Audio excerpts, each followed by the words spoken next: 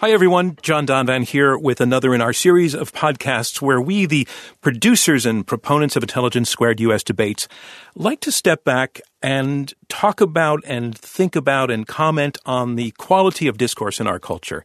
Just how good are we at talking to each other? Or how bad are we at it? And then there's always the thing we like to talk about, which is the ability to change people's minds, which regular fans of Intelligence Squared US know is a very, very important part of our process. But before we get to that, I do want to share with you that our upcoming fall season is shaping up beautifully. We start in September. And we are going to have some spectacularly star-quality people on our stage, people like writer David Brooks, French critic Bernard-Henri Lévy, General David Petraeus, philosopher Robbie George, and that's just getting started. In a few weeks, we'll be releasing the dates and also the debate topics. But now on to the topic at hand, changing people's minds. Regulars of Intelligence Squared US know that's critical to how our debates work. We have two teams come in. One argues for the motion, one argues against the motion. The audience votes at the end, and we give victory to the team that has changed the most minds in the course of the debate. And it's an amazing thing that every time substantial numbers of people actually do that. Last year we did give undocumented citizens a path to citizenship. That was the motion. 45% of the audience changed its mind. That is amazing. And now people went in both directions, but cumulatively, that was a lot of people willing to let go of their original convictions. And the really interesting thing is, after the debates, people spill out onto the sidewalk and I chat with them, and people come up and they tell me not only did they change their minds, they were sort of thrilled by the experience and even felt a little bit virtuous because of it. So we put a lot of emphasis and give a lot of credit to the ability of people to have that kind of flexibility in their thinking. So against that background, the New York Times Pulitzer Prize-winning columnist David Leonhardt shortly ago publishes a piece called A Summer Project to Nourish Your Political Soul, in which he says to people, go out and find an issue this summer and grapple with it. And then he says, quote, do something really radical. Consider changing your mind, at least partially. And at Intelligence Squared US, this went around to all of us, and we said we have got to get David onto this podcast. And so here he is. David Leonhardt, welcome to Intelligence Squared US. Thank you, John. It's great to be here. So I jumped a little bit ahead to your prescription that people should be willing to change their minds. But your argument actually starts a little bit before that about what people should do in order to get to the position where they could change their minds, which was actually you were calling for folks to do a lot of homework. What was the idea behind your piece? Like a lot of people, I'm quite disturbed by the current presidential administration that we have. And not only that, but if you work in certain circles among policy experts and academics, you are surrounded by people who are alarmed by this administration. Obviously, liberals are alarmed, but so are huge numbers of conservatives and moderates as well. And so I'm going to give you the real way I got to this, which starts in a different place. So when I think about my last few months, thinking about health care, I've written very critically and frequently about the health care bills that would have taken health insurance away from millions of people, what I view as the Trump administration's attacks on the rule of law, all these things. I've been writing a series of pretty passionate columns, and I'm going to keep writing columns like that. But it occurred to me that I found a lot of this exhausting, the way I think a lot of Americans have found it. And I realized that I wanted to remind myself that politics isn't always a simple matter of right and wrong. It's not always a matter of brute force, which side can summon more brute force. There are also lots of nuances. And in my career as a journalist, I've always really enjoyed the nuances. I've sort of run to them. I like it. I like saying to liberals, hey, here's a conservative idea you should take seriously, or vice versa. Mm-hmm. And so it was kind of an antidote to the Trump era, which is, of course, not just about President Trump, but it's also about our highly polarized society in which people tend to be surrounded by people who think similarly to them. And we have all these self-reinforcing of factors that cause us to believe what we believe even more strongly. And so I wanted to step back and try to engage with some issues that are actually hard and I'm not sure what I think about and I might change my mind about. And just really remind myself that that is a huge part of what it means to live in a democracy, as well as the more intense political fights that we're witnessing. If we take the Trump phenomenon out of it, what is your diagnosis of the problem? And perhaps you can't take the Trump phenomenon out of it, but is this about our political era primarily, or is it about the way we are wired to think? There's been a lot of writing recently on that issue, that people are dug into their positions and find it impossible to change their minds because it becomes almost a form of tribal betrayal to come up with an opinion different from those that you held before and espoused before and made friends over before. What is your diagnosis of why we are polarized, not merely polarized, but polarized to the point of being unable to talk to each other? I would start by saying that having really intense political fights is perfectly good. It's natural. It's unavoidable. It'd be really bad in a democracy if we didn't have them. And the United States has always had them. And sometimes they've been more vicious than they are today, right? Anyone who knows the story of Hamilton knows that. Anyone who's studied the history of media and all these partisan papers that were just vicious in the 18th century knows that. And so the fights are okay. It's how we figure issues out. But it does feel as if we've tipped from a point where you have the normal democratic fighting to something that often feels unhealthy. And I think there are a variety of causes. One is the fact that we are just sorted on partisan lines much more rationally than we used to be. I mean, a lot of people who called themselves Republicans and lived in the Northeast really were more ideologically similar to Democrats. And a lot of people who called themselves Democrats in the South were more ideologically similar to Republicans. And we've now sorted ourselves, not only politically, but we've sorted ourselves the way we live. So we're much more likely, it seems, to be surrounded by people who think similarly to us. And as a result, and then, of course, social media. And as a result, we've ended up in this situation in which people who disagree with us often come to be seen as other, which I do think is dangerous. I mean, I grew up in a family with grandparents who voted only Republican, with one exception, and as well as people in the generation below them, my parents' generation, who marched in the 1960s and thought Democrats were too right-wing. And these were all people who loved each other and sometimes talked about politics and sometimes didn't. But I think it's important to remember that just because you disagree about issues doesn't mean that the person you disagree with is an evil human being. And I think it's important to try to dial down some of the heat around these democratic disagreements that we now have. In your column, I had the strong sense that you were addressing Trump opponents. I mean, you're pretty much explicit about it. You to quote you say, by all means, Trump's opponents should continue to fight, but there is also a quieter step that's worth taking, no matter your views, for the sake of nourishing your political soul. But there you address Trump opponents.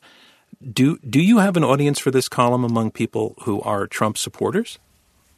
Oh, I think so. And I wanted to address both, but I wanted to make sure that Trump's opponents didn't think I was only talking to the other side. I mean, the New York Times audience includes people of all political persuasions. But if you look at where our subscribers are, they're predominantly in the large metropolitan areas of the country, and those areas are predominantly Democratic leaning. So clearly our audience leans more left than right, substantially so.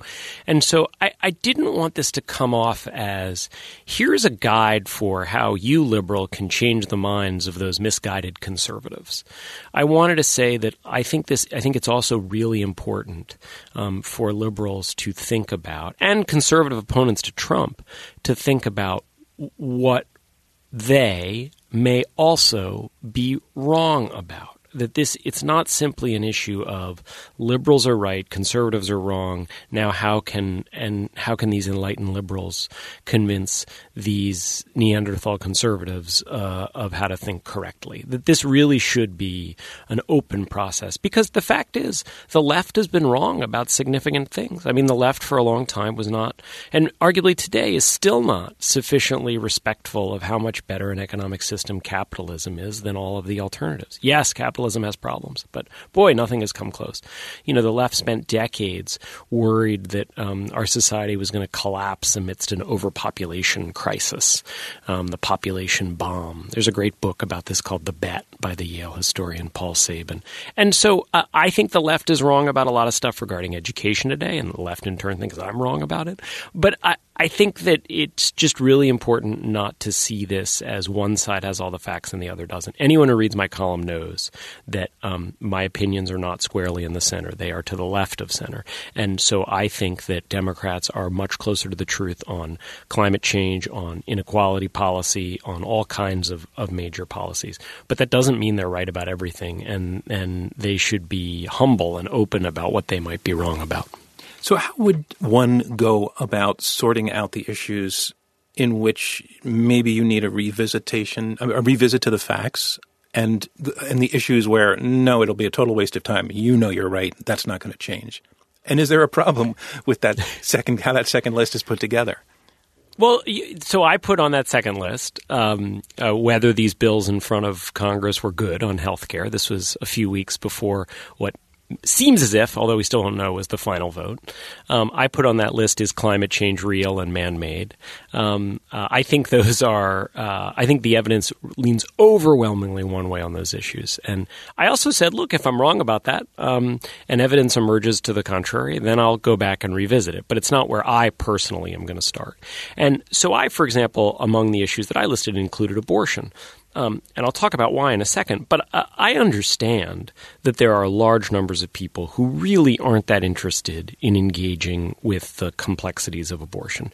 They believe either that it is a woman's right to determine what is going to happen with her own body, which I find to be a very understandable view, and they don't really want to talk about the other side of the argument, or they believe that a fetus is a life, a view that I also understand, and they don't really want to talk about the other side of the argument. I myself find abortion to be a really vexing issue, and so for me, it's something that I think is productive to think through. But if you disagree with me, if you think, look, even the way I phrased it here is offensive because of where your priorities are, fine, then set abortion aside and turn to an issue that you actually find to be more complicated. And I'm just arguing, don't confuse an issue you feel strongly about, where you kind of know what you think, with an issue that you can devote some time to grappling with. Those are often different issues. A few weeks ago, I was hosting a panel in New York City at an event called the World Science Festival, and it's several days of panel discussions on a range of topics. And at one point, I was heading a panel where the topic of climate change came up in passing. And I asked the audience, show of hands, how many of you believe that climate change is a man-made phenomenon and is real? And almost all of the audience raised their hands. And then I asked how many people have ever read a book about climate change, and a much smaller percentage of the audience raised its hands, which tells me that the portion of the audience that didn't raise its hands formed their opinion most likely second, third, or 17th hand, based probably on whom they trust to tell them the truth. So I think most of those people would say, I believe that the preponderance of science supports the reality of man-made global climate change, and I trust the scientific process. So what I'm getting at there is there's a whole issue of where you go for your sources, and would you recommend that the people who didn't raise their hands challenge themselves, question the trust that they put in the experts they believe in, and go do their own reading? I would certainly recommend that if you are someone who is deeply worried about climate change, and you have little to no doubt that it is a man-made phenomenon and it is going to continue getting worse absent major change in the way we operate, I would urge you that when you come across a bit of evidence that pushes the other way, don't jump to explain it away, right? Don't jump to say, well, clearly that's wrong. Climate change is going to go in waves, and so it's not always going to be just marching in one direction. And so I would say you don't want to jump on evidence and wave it away. But I wouldn't go so far as to say, look, if you believe climate change is real and man-made, I think one of the most important things you could do is go out and question your own belief on that issue. The evidence really is overwhelmingly on one side there. And I wouldn't encourage you to go out and read a book on gravity, right, to persuade yourself that, in fact, that most objects tend to be attracted to each other. So I think that we all have to make decisions, and I think that for me, starting on issues other than climate change is the right way to do this because, boy, there are a lot of issues where I do think there's a lot of real gray area. Is there a basic issue of embarrassment over changing your minds, that there's the shame of admitting that you were wrong before? Absolutely. And you mentioned this in the beginning, that when people change their minds, they also afterwards they say, wow, that felt good. Yeah. What was the word that you used? I forget. They're exhilarated. They're excited, thrilled. Yeah, it feels good to change your mind. But that isn't always the first feeling that you have. I mean, it can be embarrassing and even humiliating to realize that you were wrong about something. I mean, for me, the thing that I find most humiliating when I look back on and I've changed my mind on is same-sex marriage. Now, much of the country has changed its mind on it as well. But the idea that when I was 20 years old that I thought that marriage was different from partnerships and all that, in retrospect, I find it really embarrassing because I realize in retrospect that it was basically a prejudiced view that I held. On the other hand, once you come to realize that you are someone with the capacity to acknowledge that you were wrong about something, there is something that is freeing about that and that feels quite good about it because it makes you realize, wait a second, I can now go around and look at all these other problems in the world, not making my decisions based on preconceived notions, but making my decisions on the facts. And that's really exciting. Well, I also personally feel you're a journalist and of long standing. I'm a journalist of even longer standing. And I'm, a generation older than you and came out of a tradition, more old-fashioned tradition where you keep yourself out of the stories. You make at least you make a serious attempt to tell both sides of the stories without attitude and hope that there's a sense that both sides, if it's a two-sided story, would recognize themselves in your piece. That as a result of that training and exercise and having that bred into my bones, that I as a journalist and perhaps you as a journalist are better equipped actually to hear more than one side, and that's an unusual position, that most people are not don't have that. I don't know if I should call it advantage, but at least practice. Do you think I'm onto something in terms of that? And if so, do people need practice in being able to give serious shrift to the other side? So I do think you're onto something. And I've spent the vast majority of my career on that same side of the business, on the news side. I only moved to the opinion side. Boy, less than a year ago, but it feels like longer than that, given what's happened.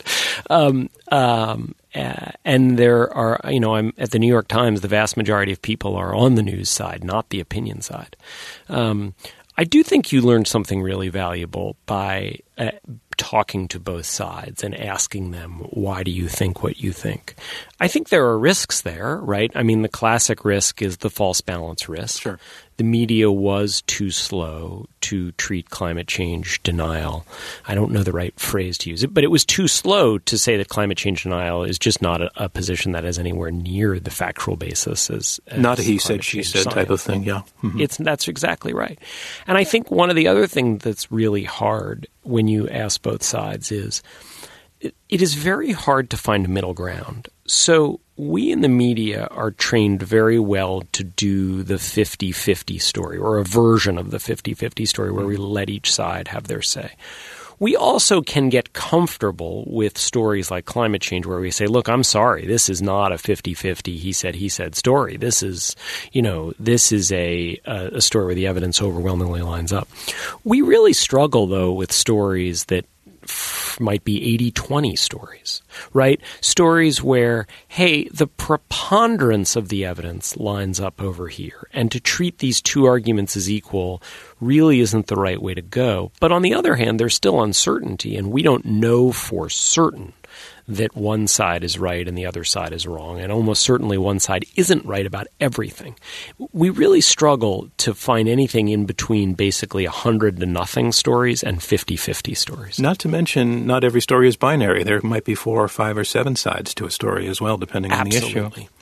Absolutely. The word polarization has come up a few times in the conversation, and it's interesting to me because in an earlier episode of this podcast, one of our guests was former Oklahoma Congressman Mickey Edwards.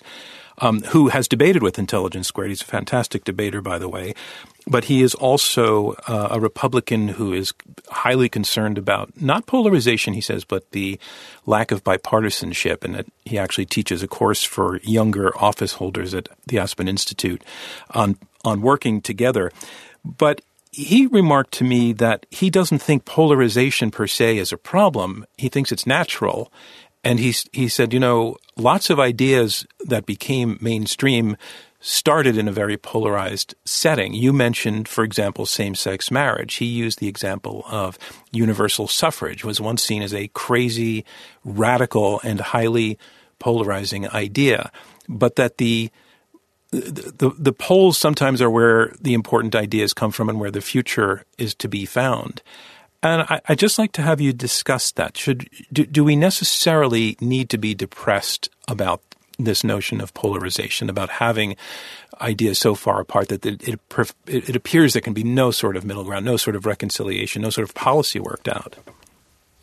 I'm a big admirer of Mickey Edwards, and I think he's absolutely right about that to fool yourself into thinking that the answer to every policy solution lies roughly halfway between the positions of the two parties or any two positions is a real mistake for, in part, the reason that you just cited, which is history says otherwise. Our successful presidents did not govern mostly by being great bipartisan conciliators. It's not how Ronald Reagan worked. It's not how LBJ worked. It's not how Barack Obama worked when he was being effective. It's certainly not how Abraham Lincoln or FDR worked. And so this notion that a bipartisan solution or one that is comes from equally from the two parties is always better, that's just wrong. And it's actually a funny kind of bias that the media has. Sometimes when you scrape stories, what you realize is this is a really biased story. And the bias in this story is it's pro-bipartisan and anti any idea that comes from only one party, which is kind of a funny accepted bias in the news business. It's okay to criticize an idea from coming from just one side and pretending that somehow that is actually objective. And so I do absolutely agree with that. I think it's hard, though, because once you start to accept that historical truth, it becomes very easy to then slip into, well, my side has all the answers and the other side doesn't have any. And the question is, how do we, on the one hand, recognize that the most important ideas, whether it's suffrage, whether it's ending slavery, whether it's the notion that everyone should have health insurance, often do come from not the middle. And yet we don't want to get to the point where we just feel like, I know all the answers, my opponents don't know any of them, so let's just charge ahead. David, do you think everyone actually can participate in your summer project proposal, go grapple with an issue, study it, even before getting to the point of being willing to change your mind, given that some of these issues require fairly high-level reading and practice at critical thinking, and that's just not everybody. I mean, some people ultimately are going to have to get to the point where they trust an intermediary. Or do you think that there's a way for everybody to take on and really delve into a topic like, say, immigration, its economic consequences, its history, the theories that develop around its impact on the country's ability to grow, et cetera? Is everybody able to digest at that level in order to fulfill the exercise that you lay out? I think everybody is. I mean, I'm a small d Democrat, and although I realize it has a certain connotation I don't like now, a populist as well. And I think everyone does have that ability in a democracy. I agree with you that different people are going to want to engage with different types of issues. So one thing that I would really encourage people to engage with is, how do we help low-income workers? Is the minimum wage the right way to go? Mm-hmm. Is the earned income tax credit? Is universal basic income the way to go? There's some new conflicting evidence on the effects of a $15 minimum wage. And I would encourage liberals, don't just wave that away and say, well, that study must be wrong. And I would encourage conservatives, don't just say, aha, now we finally have the right study. Conservatives should engage with the many other studies that have suggested that a $15 minimum wage may be okay. So I think that is an issue where, yes, I agree with you. That requires probably some history and comfort with reading studies, or at least description of studies. And I'm not sure that everyone's going to want to do that, even if everyone has the capability of doing it. But that's only one kind of issue. I mentioned abortion earlier. I think to grapple with abortion, I don't think you have to go off and read a lot of regression analyses. I mean, abortion is a really stark choice, and with some really stark trade-offs. And so there, to me, it's about having debates with your friends and your relatives, and you say to someone who is pro-life, well, okay, but are you really saying that women lose control over their bodies as soon as they become pregnant? And how do you grapple with the fact that when a lot of people describe themselves pro-life, when they themselves find themselves in this situation, or they have a relative who does, suddenly their mind changes. And I would say to people who describe themselves as pro-choice, are you really okay with abortion a week before a baby is born? And if you're not, where do you draw the line? And how do you feel about the fact that technology means that we are moving toward a time where people are going to say, that baby, that fetus looks as if it may have this flaw, so let's terminate the pregnancy. That's sort of chilling. And that whole debate and discussion doesn't have to involve any reading of studies. It can just involve talking about your values, whether they're religious values or civic values or secular values, and where your priorities are. And I think, particularly if you end up having the conversation with someone who doesn't agree with you, it can actually be quite an eye-opening experience. One of the most eye-opening debates on abortion I ever had was at a bar next to Wrigley Field during a long rain delay with someone who I didn't agree with and who opened my mind to a bunch of new arguments I hadn't heard. And I promise you, we had no textbooks or academic studies in front of us during that discussion. I forgive listeners to this podcast, forgive the plug for Intelligence Squared US, but a lot of the issues that David just mentioned, universal basic income, immigration issues, minimum wage, we have a library of debates that we've done on these very specific topics, and actually they are a good way to get caught up in at least some of the competing arguments on all of these issues. So I recommend them to our website. The last thing I want to talk with you about, David, is the concept of empathy. And it's a word that you've used in your columns, and one that actually occurred to me as you were talking about competing views on the abortion issue, because there's an issue where each side tends really to think the other side is committing evil by holding the ideas that it does. And I'm personally not a believer that most people on both sides of that debate are evil for holding their views, but that it often comes down to a very, very strong ad hominem argument about the other person is bound for some version of hell or not. And that goes both ways, by the way. Talk to me about your concept of empathy having to play into this whole process of figuring out issues where you don't agree with the other side. Thank you for noticing that I like that word. I appreciate that, because I really do like that word. It's something that I think all of us, including me, should spend more time thinking about. I think when you are able to or try to put yourself in someone else's situation and ask yourself, why is it that they have the values that they do, and why is it that they may have come through the decisions and the opinions that they have, it can really help you think about this not in black or white ways, but more nuanced ways. And I do think that's why it is healthy to have in your life people who have different political opinions than you, even if you don't spend that much time talking politics with them, even if you spend only a little, because you're going to think these are good people. And if you think they're good people, even if you're not going to have a fine-grained debate about whether the minimum wage should be $15 or $11, you come to understand that people can have a real variety of opinions and still be really good people. And I think there's then this less important value of empathy for journalists, which I'll be really brief about, which is I think one of the best things we as journalists can do is be empathetic to our readers, which is constantly put ourselves in our readers' shoes and say, am I explaining this in a way that my readers can understand? And I try to do that constantly. Am I writing for my sources and my fellow journalists or my readers? And it relates to this discussion because it's also the way you persuade people of something. If you are talking to people in their own language rather than your language, you're much more likely to actually have an effect on how they think about something. On our debate nights, we know immediately whether we've changed minds or not. Do you have that sense of whether you've changed a lot of minds out there during your year of being an opinion writer? I don't. I will tell you that some of the most gratifying email I get is, hey, I appreciate you writing about this. It caused me thinking about it in a new way.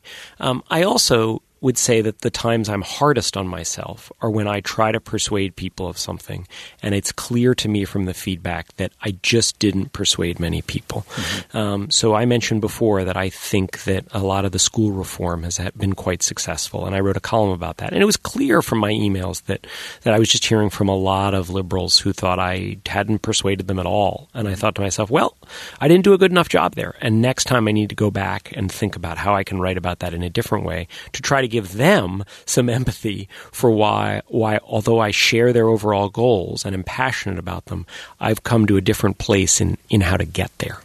Once again, David Leonhardt's piece is called A Summer Project to Nourish Your Political Soul. It's at the New York Times website, and there's also a link on our website. Obviously, I recommend it. We would love to hear from you about this topic and also about this series of our podcasts on the quality of discourse. Who else do you think I should be talking with, and about what? We'd love to hear it from you via our website at iq2us.org. And another thing I want to remind you of, IQ2US is a growing concern, but it is a nonprofit organization. We depend on the support of listeners. Let me just say this right now. Small donations count, and I appreciate them bigly. If you'd like to help give another little push to helping fix the way we talk to each other, please consider texting the word debate to 797979, and you'll get a link that will help you donate your dollar or dollars.